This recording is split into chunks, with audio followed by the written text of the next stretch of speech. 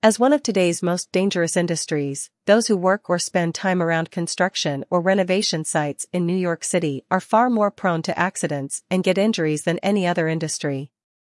According to the Occupational Safety and Health Administration, OSHA, out of the 4,779 worker fatalities in private industry in the United States in 2018, 21.1% of fatal accidents were in the construction industry.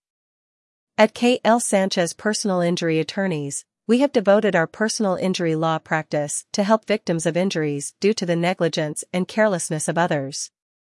We are New York accident lawyers who are experienced in cases involving workplace injuries at the work site, particularly as they apply to construction accidents, and understand the complex federal and state law that apply to these cases. Unfortunately, NYC's fatality and injury numbers are even grimmer than the national data, and construction site workers can get hurt any day. As a result, many new laws have been passed to protect vulnerable workers. New York, in particular, has passed laws that allow injured workers to get help by holding negligent parties accountable for their injuries and damages. Whether you are looking for a falling objects lawyer due to an injury on a construction site, a workers' compensation lawyer, a wrongful death attorney, or a general Queens accident lawyer, we are here to help. Call us today at 646-701-799